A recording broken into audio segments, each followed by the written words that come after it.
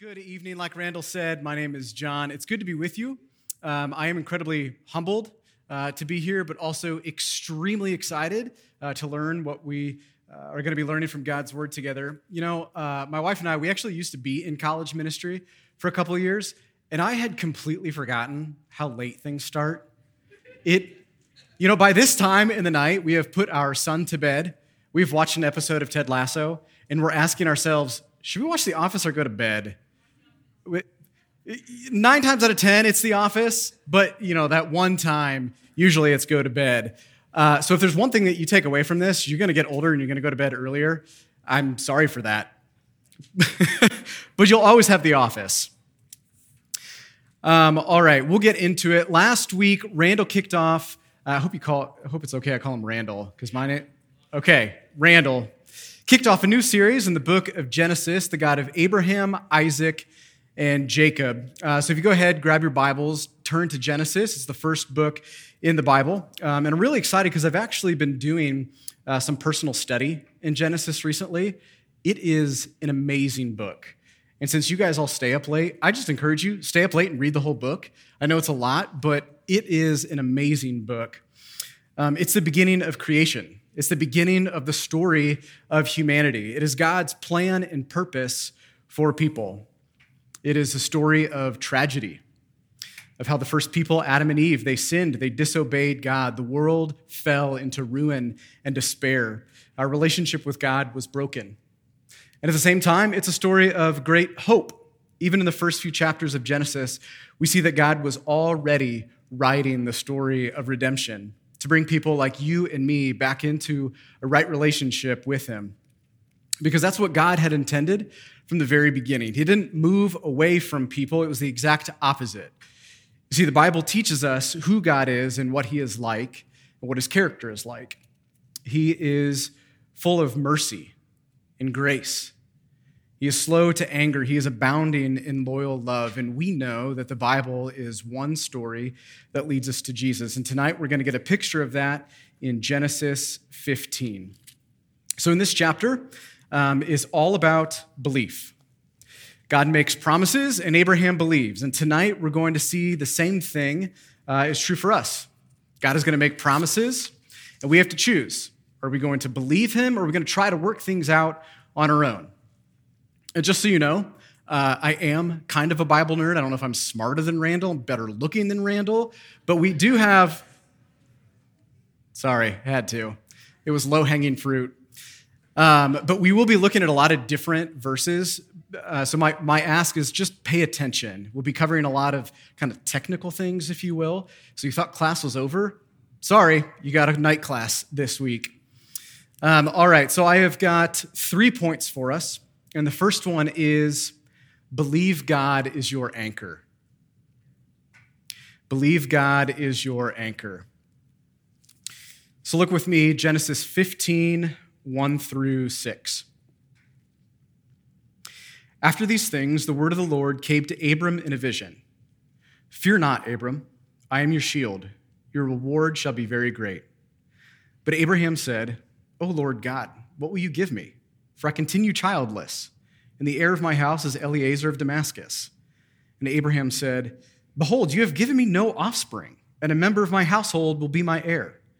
And behold, the word of the Lord came to him. This man shall not be your heir. Your very own son shall be your heir. And he brought him outside and said, Look toward heaven and number the stars, if you are able to number them. Then he said to him, So shall your offspring be. And he believed the Lord, and he counted it to him as righteousness. So last week we learned that God first came to Abraham in Genesis chapter 12, and here we see that God is once again coming to Abraham, but a lot has happened between Genesis 12 and Genesis 15. So when you last saw Abraham, he was just beginning his journey into the promised land that God was going to give him, but since then, Abraham has gone down to Egypt. He has come back out of Egypt. If you remember, Abraham was with his nephew Lot. Both of their families have grown And so the land cannot support both of them, so they actually go their separate ways. There is war that breaks out between local kings. Lot and his family, they get taken away. Abraham hears of this, and so he gathers his men up, he goes, kicks some butt, and he brings Lot back. All of this has happened in 3 chapters, and we just sort of gloss all over that. But now here in Genesis 15, it says, "And after these things, the word of the Lord came to Abram." A lot has happened, but God's promise to Abram remains the same. He will have land and descendants. Abraham responds, he says, "God, I hear what you're saying, but you haven't given me any children, so how will you make me a great nation like you promised?" Which is a fair question. And God says, "Abraham, your descendants will be as numerous as the stars," which is an incredible passage of Scripture, but I would argue that the next verse is actually one of the most important verses in Genesis, verse 6.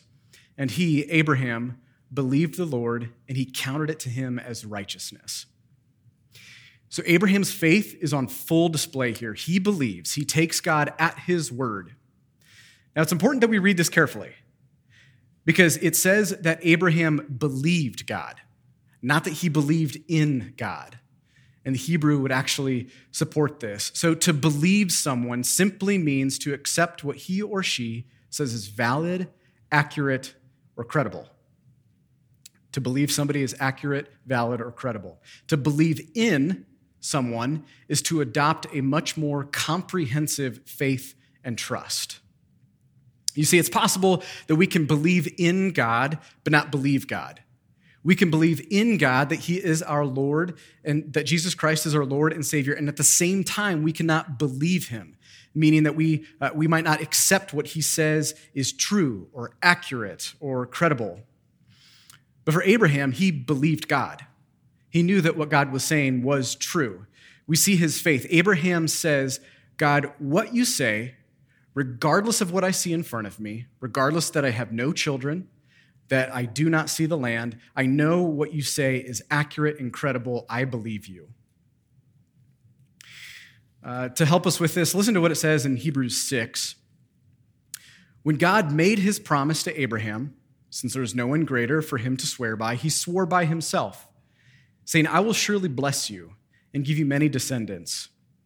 It goes on, it says, "God did this so that by 2 unchangeable things in which it is impossible for God to lie, we who have fled to take hold of the hope set before us may be greatly encouraged. We have this hope as an anchor for the soul, firm and secure." This is what Genesis 15:6 is all about. God was Abraham's anchor for his soul. Abraham's faith went deep down into the firm foundation who is God, his character and his word. So Abraham believed God. You know, they say that sometimes failure can be the best teacher, and that is certainly true of me. So it was the fall of 2018, and life was a little stressful. I was finishing up seminary, and we had just hired an additional city groups director for a West location, so we had a lot going on at the church. And then very unexpectedly, my wife and I became parents when we adopted our son. Now, it is a much longer story, but the thing you need to know is that basically in the course of a week, we went from not knowing if we would ever be parents to having a newborn in our house. So it was an incredible season for our lives and a little more than stressful. And so it was about this time over the summer, the fall, I started having these strange episodes, kind of what the best I could describe it as kind of like tunnel vision. People were talking to me, but I couldn't understand them. And then I would try to respond, but I couldn't get anything out. And I just thought it was stress and anxiety. I'm trying to write papers, and we have a newborn who stays up all night. But I went to the doctor anyway, and they ran a few tests. And at the follow-up appointment, the doctor told me that I'd been having mild seizures. This was certainly not what I thought the doctor was going to say. I thought, well, why don't you take a nice vacation? No, he told me that I was having mild seizures. And he said, thankfully, there's no tumor or abnormalities. Well, praise God. That's incredible. I didn't even think that was a possibility. And I'm thinking, well, how did these start? What's going on here? And he said, get this, he said, sometimes these things just happen. You are my doctor. You are the medical expert, and you are telling me, I don't know. Why am I paying you money? I don't know why this is happening either. I could have saved myself some money. But what we see is that in that season of my life, God was not the anchor of my soul. You see, I didn't understand. I've always been healthy. I've never broken a bone. I rarely get sick. And I'm thinking, how could this happen to me? I was confused. I was angry. I'm not sure of what the future is going to look like. I began asking myself, okay, what's the treatment? Will this ever go away? Is it going to get worse?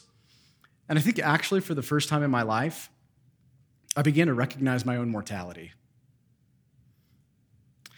Now, I praise God that these kinds of seizures can be managed by medication, and I haven't had one for over 2 years. So definitely praise God for that. But what I believe God was doing, he used this diagnosis to reveal to me that he just wasn't the anchor of my soul. I believed in God. I knew that Jesus is my Lord and Savior, but I didn't believe God. Do you see the difference there? God, his word says that he is full of love. He has a firm foundation. I was focusing far too much on my present circumstances and what my future expectations were, that I was missing that he is the one who grounds my soul. That my anchor needs to be deep down into who he is. Otherwise, I'm just going to get tossed by the waves and the storms of life. Now, I still wrestle with believing God, to accept that what he says is accurate and that it's true. And honestly, there are still times when my anchor will come up, that I'll begin to experience and getting tossed by the waves and the wind of life. And this is where it requires regular discipline for me to remind myself that God is actually the anchor of my soul. Now, I need to ask you, what is the anchor of your soul? What is the thing that you return to time and time again when, again, believing that it will always be there for you when the storms of life are just coming your way and they're hitting you? Do you believe that the anchor of your life is your education or maybe your future career? Well, what if you don't get the job that you want? Or what if, unfortunately, you're let go? Now, do you believe that the anchor of your life is your athleticism or maybe your talents? What are you going to do when you get old and your back starts hurting for no reason? You go to bed early. You talk with your friends about how many steps you had on your Fitbit, and then you watch reruns of The Office, and life is still good. Or do you believe that you will always have that one relationship or maybe a family member? But what happens when that relationship ends, or you have a falling out with your family, or you might break up with that person? What do you do then? So it's likely that even right now that you've identified what that thing is. I believe that God reveals these things to us, and so what is that thing for you? And if not, if you're still sitting there, you're wondering, you're processing, my encouragement to you is that you would leave here spending time thinking about that, praying about that. Ask God, what is that thing? Why is that thing the thing that you turn to again and again that you believe is the anchor of your life, and it's just not? That it's only God who can be the anchor of your soul. Because when the waves and circumstances of life come your way, there is no substitute for God. Now, I've got a lot of different Bible verses, but I really want you to pay attention. Listen to what God's word says about his unchanging character. Numbers 23, God is not man that he should lie, or a son of man that he should change his mind. Has he said, and will he not do it? Or has he spoken, and he will not fulfill it? Isaiah 40, have you not known, have you not heard?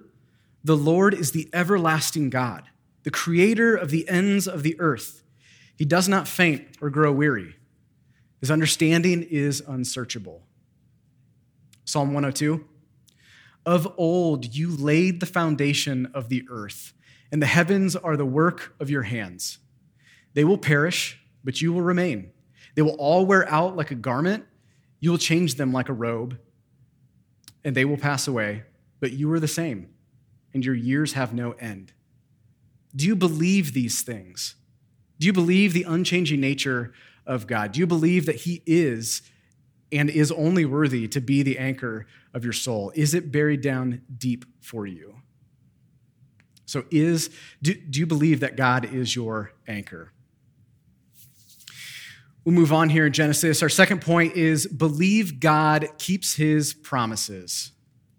Believe God keeps his promises. We'll start in Genesis 15:7. And he, God, said to him, Abraham, I am the Lord who brought you out from Ur of the Chaldeans to give you this land to possess. But he said, O Lord God, how am I to know that I shall possess it? He said to him, bring me a heifer 3 years old, a female goat 3 years old, a ram 3 years old, a turtle dove, and a young pigeon. And he brought him all these, cut them in half, and laid each half over against the other. But he did not cut the birds in half, and when the birds of prey came down on the carcasses, Abraham drove them away. What is happening here? What is with all of these animals? He's going out, he's getting a heifer and goats and birds, and this is where context is really important.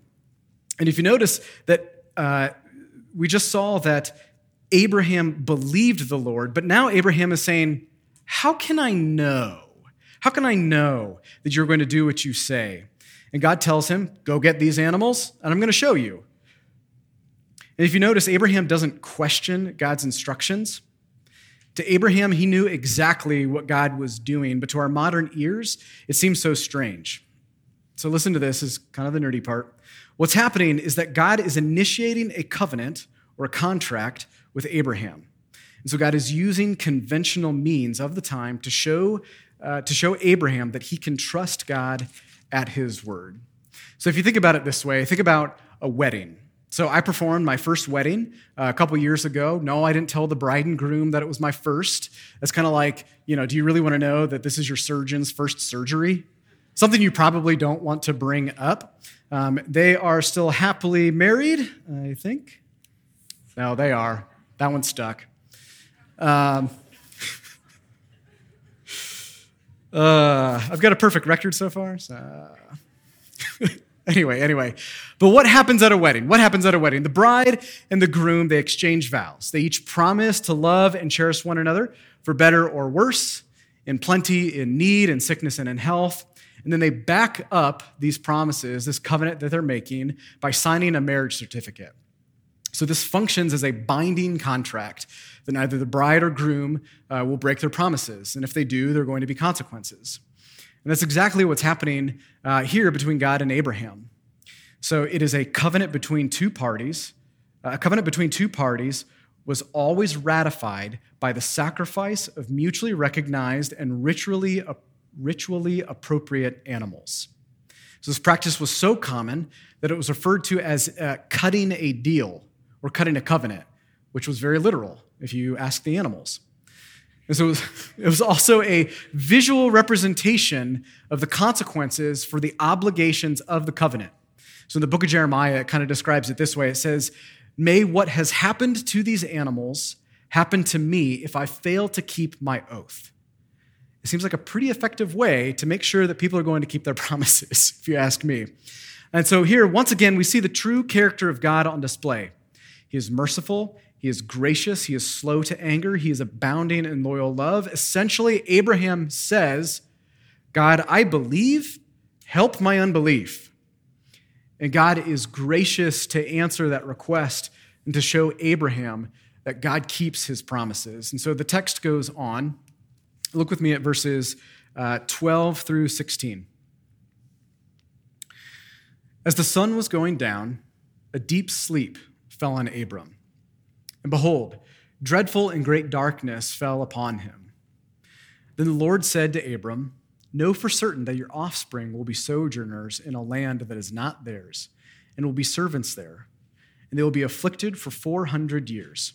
But I will bring judgment on the nation that they serve. and afterward they shall come out with great possessions. As for you, you shall go to your fathers in peace. You shall be buried in a good old age. And they shall come back here in the fourth generation, for the iniquity of the Amorites is not yet complete. All right, so where are we? The sacrifices of the covenant have been prepared. They have been laid out. God reiterates his promise to Abraham's offspring that he will give Abraham offspring and that they will have a land to possess. But notice here that not everything God says is going to happen in a nice and happy, cheery way. He says that Abraham's offspring will be slaves in a different land and that they will experience great persecution. And this is referring to Israel's time in Egypt. And what's more, God flat out tells Abraham that he will never actually possess or be in the promised land that God promises him. And so Abraham will never see his family, what they will become in the land that they will inherit. So in this moment, all Abraham can do is look at God and say, I believe in your promises. I believe that you keep promises. And I wonder for us, have we ever been there? Have you ever been there? Have you ever cried out to God because of your present circumstances or your future expectations? Have you said, God, I believe, help my unbelief? And I assure you that God will answer you in a gracious and loving way, but it probably won't be quite what you expect it to be. You see, it's important for us to realize that God has no obligation to live up to our expectations of how he will work in our lives. He's not obligated to do that. His ways are not our ways, and we must be prepared to acknowledge that his way is the best way. God's way is always the best way. And so just like Abraham's family, not only do God's plans often involve difficulties, they often take a long time to unfold. And if you try to hurry God along or get through whatever's in front of you and get to the next thing in life, you will likely grow impatient with God. You see, we are increasingly impatient people. Our Wi-Fi signal is weak. We get angry. The person in front of us, they don't go at the red light. They don't go right when it's green. We might lay on our horn and say some not very nice things. Can you believe that we still have to sit through ads on Hulu if you don't pay for the premium, which I don't because I'm cheap? Can you believe that? I want to get to the next thing. Show me the next thing in my show. See, we are always in a hurry to get to the next thing, and we actually end up missing the present. And we treat our relationship with God the same way. We put our future expectations for our lives ahead of our present relationship with God. And so you might cry out, God, I believe, help my unbelief. But could it be that what you're really saying is, God, just get me through this already? What are you missing when you do this? What are you missing when you try to hurry God along? Could it be that you are missing something that he is trying to teach you in that moment? That he's trying to be with you in such a way that you would never have been with him if you were just to move on to the next thing? So my encouragement to you is to slow down. Our world is fast, and we can become very impatient. But my encouragement to you is to slow down. The greatest reward for Abraham was God himself. And the same is true for you and for me. Jesus Christ is our great reward.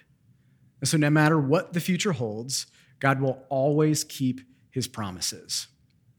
Now again, I've got some passages. I want you to listen to these promises of God. Really listen to these promises. Isaiah 41. For I, the Lord your God, hold your right hand. It is I who say to you, fear not. I am the one who helps you. 2 Timothy 2, it says, if we are faithless, he remains faithful, for he cannot deny himself. And I really want you to listen to this one. Listen to this at Romans 8.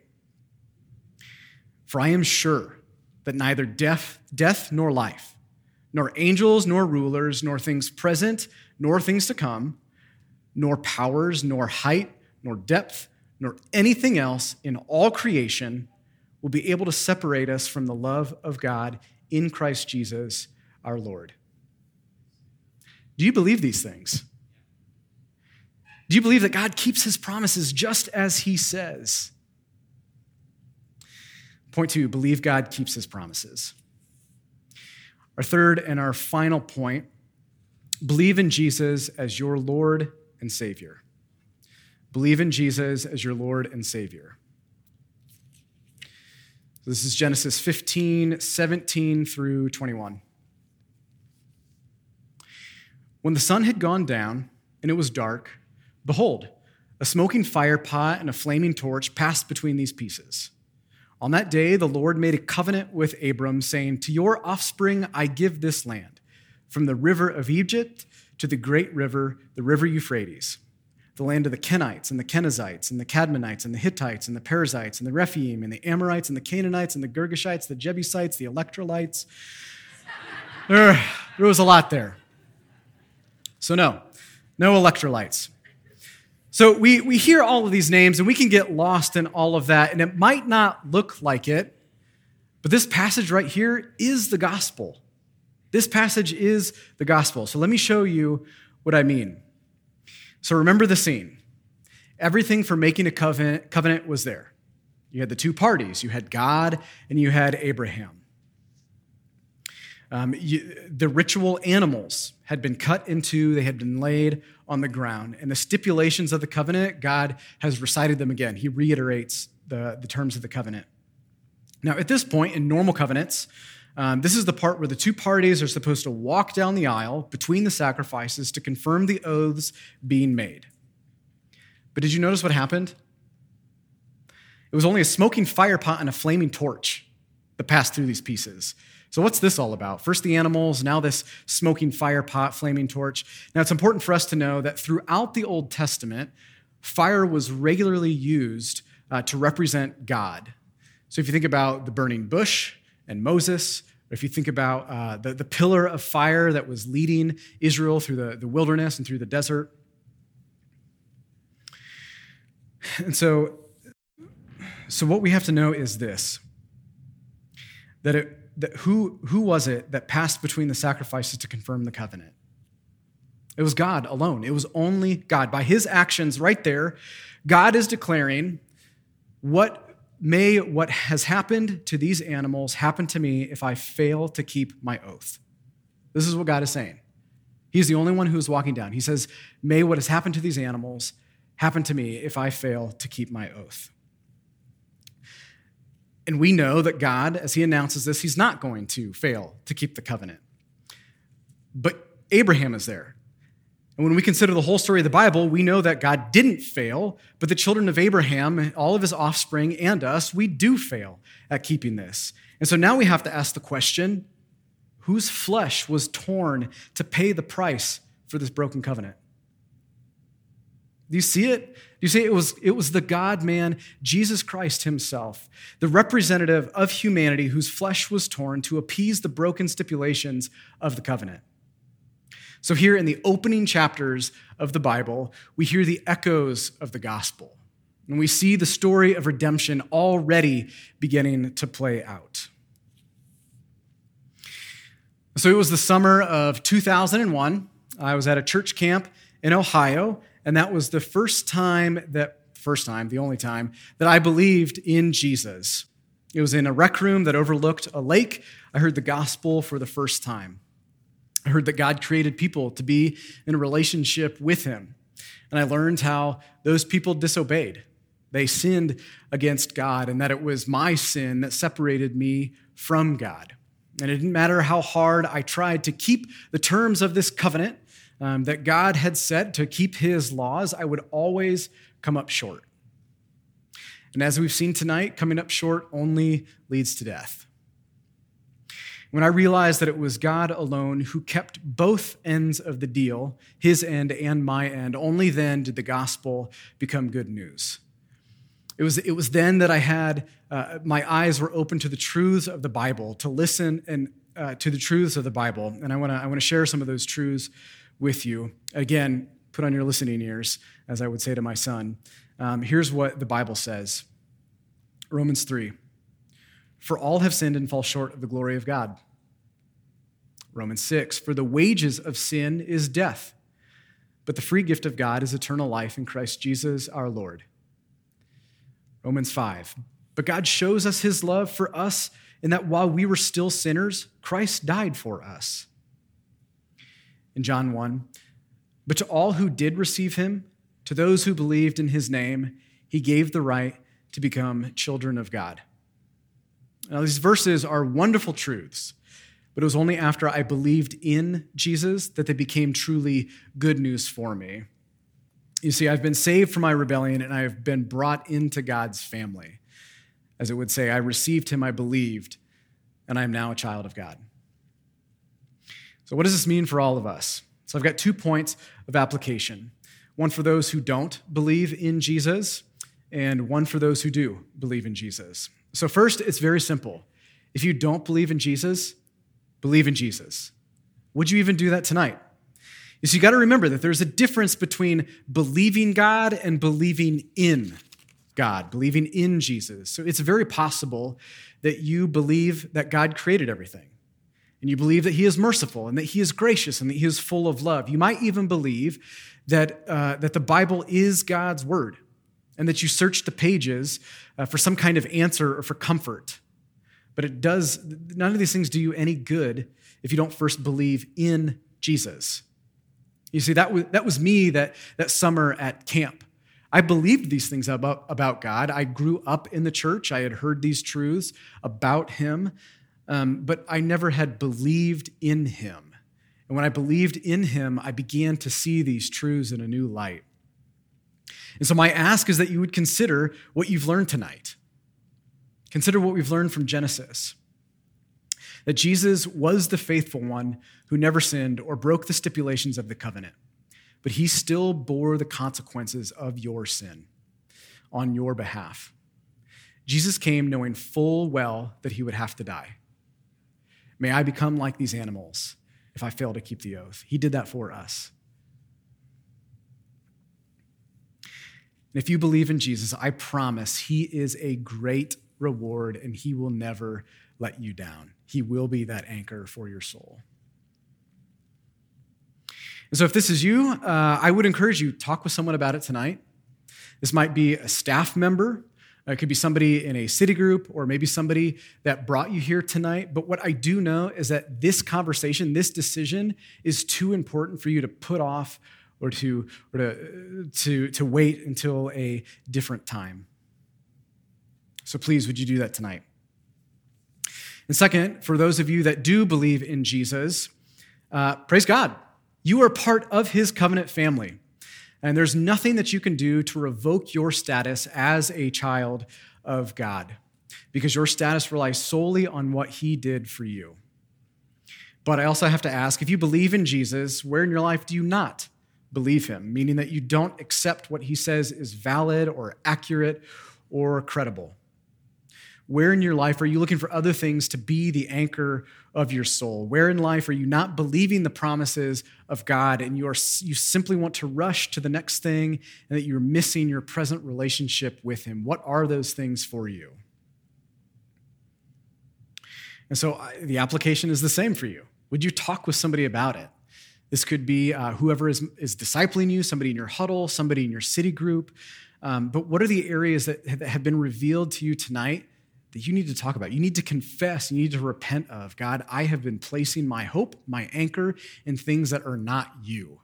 My anchor has come up. Please, God, would you help me see that you are the anchor for my soul? Would it bury down deep into the firm foundation of who he is?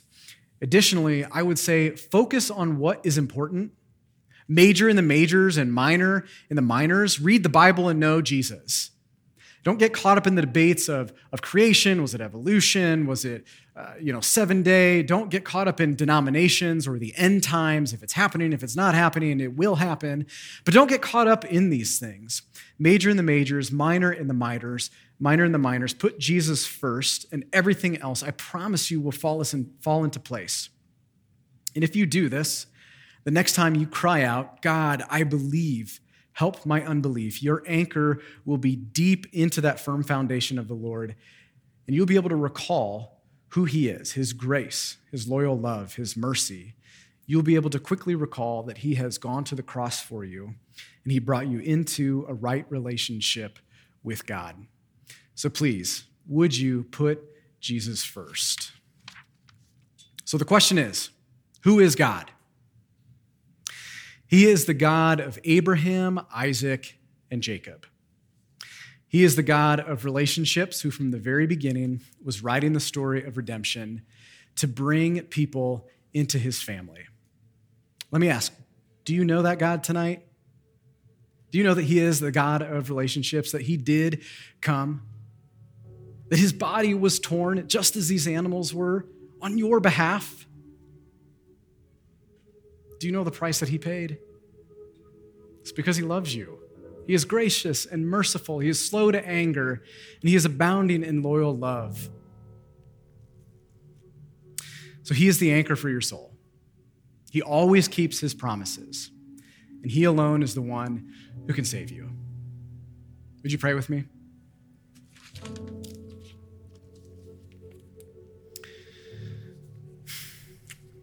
Father in heaven, we come before you. We know that you hear us and that you see us and that you love us. How good is your word that you would choose to reveal yourself to us. God, even from the beginning, this has been your plan, that you intended to be with us in a relationship. And throughout all of Scripture, we know that you are working to fulfill that, and it ultimately comes to Jesus.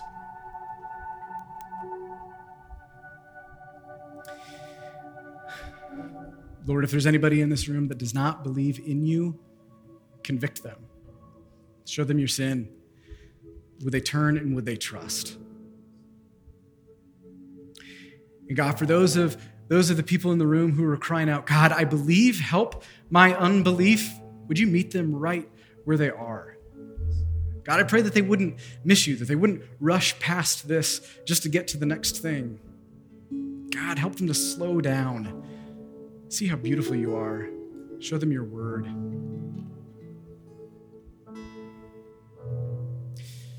God, as we worship, we just praise you. We thank you so much for all that you've done. We ask these things in Jesus' name. Amen.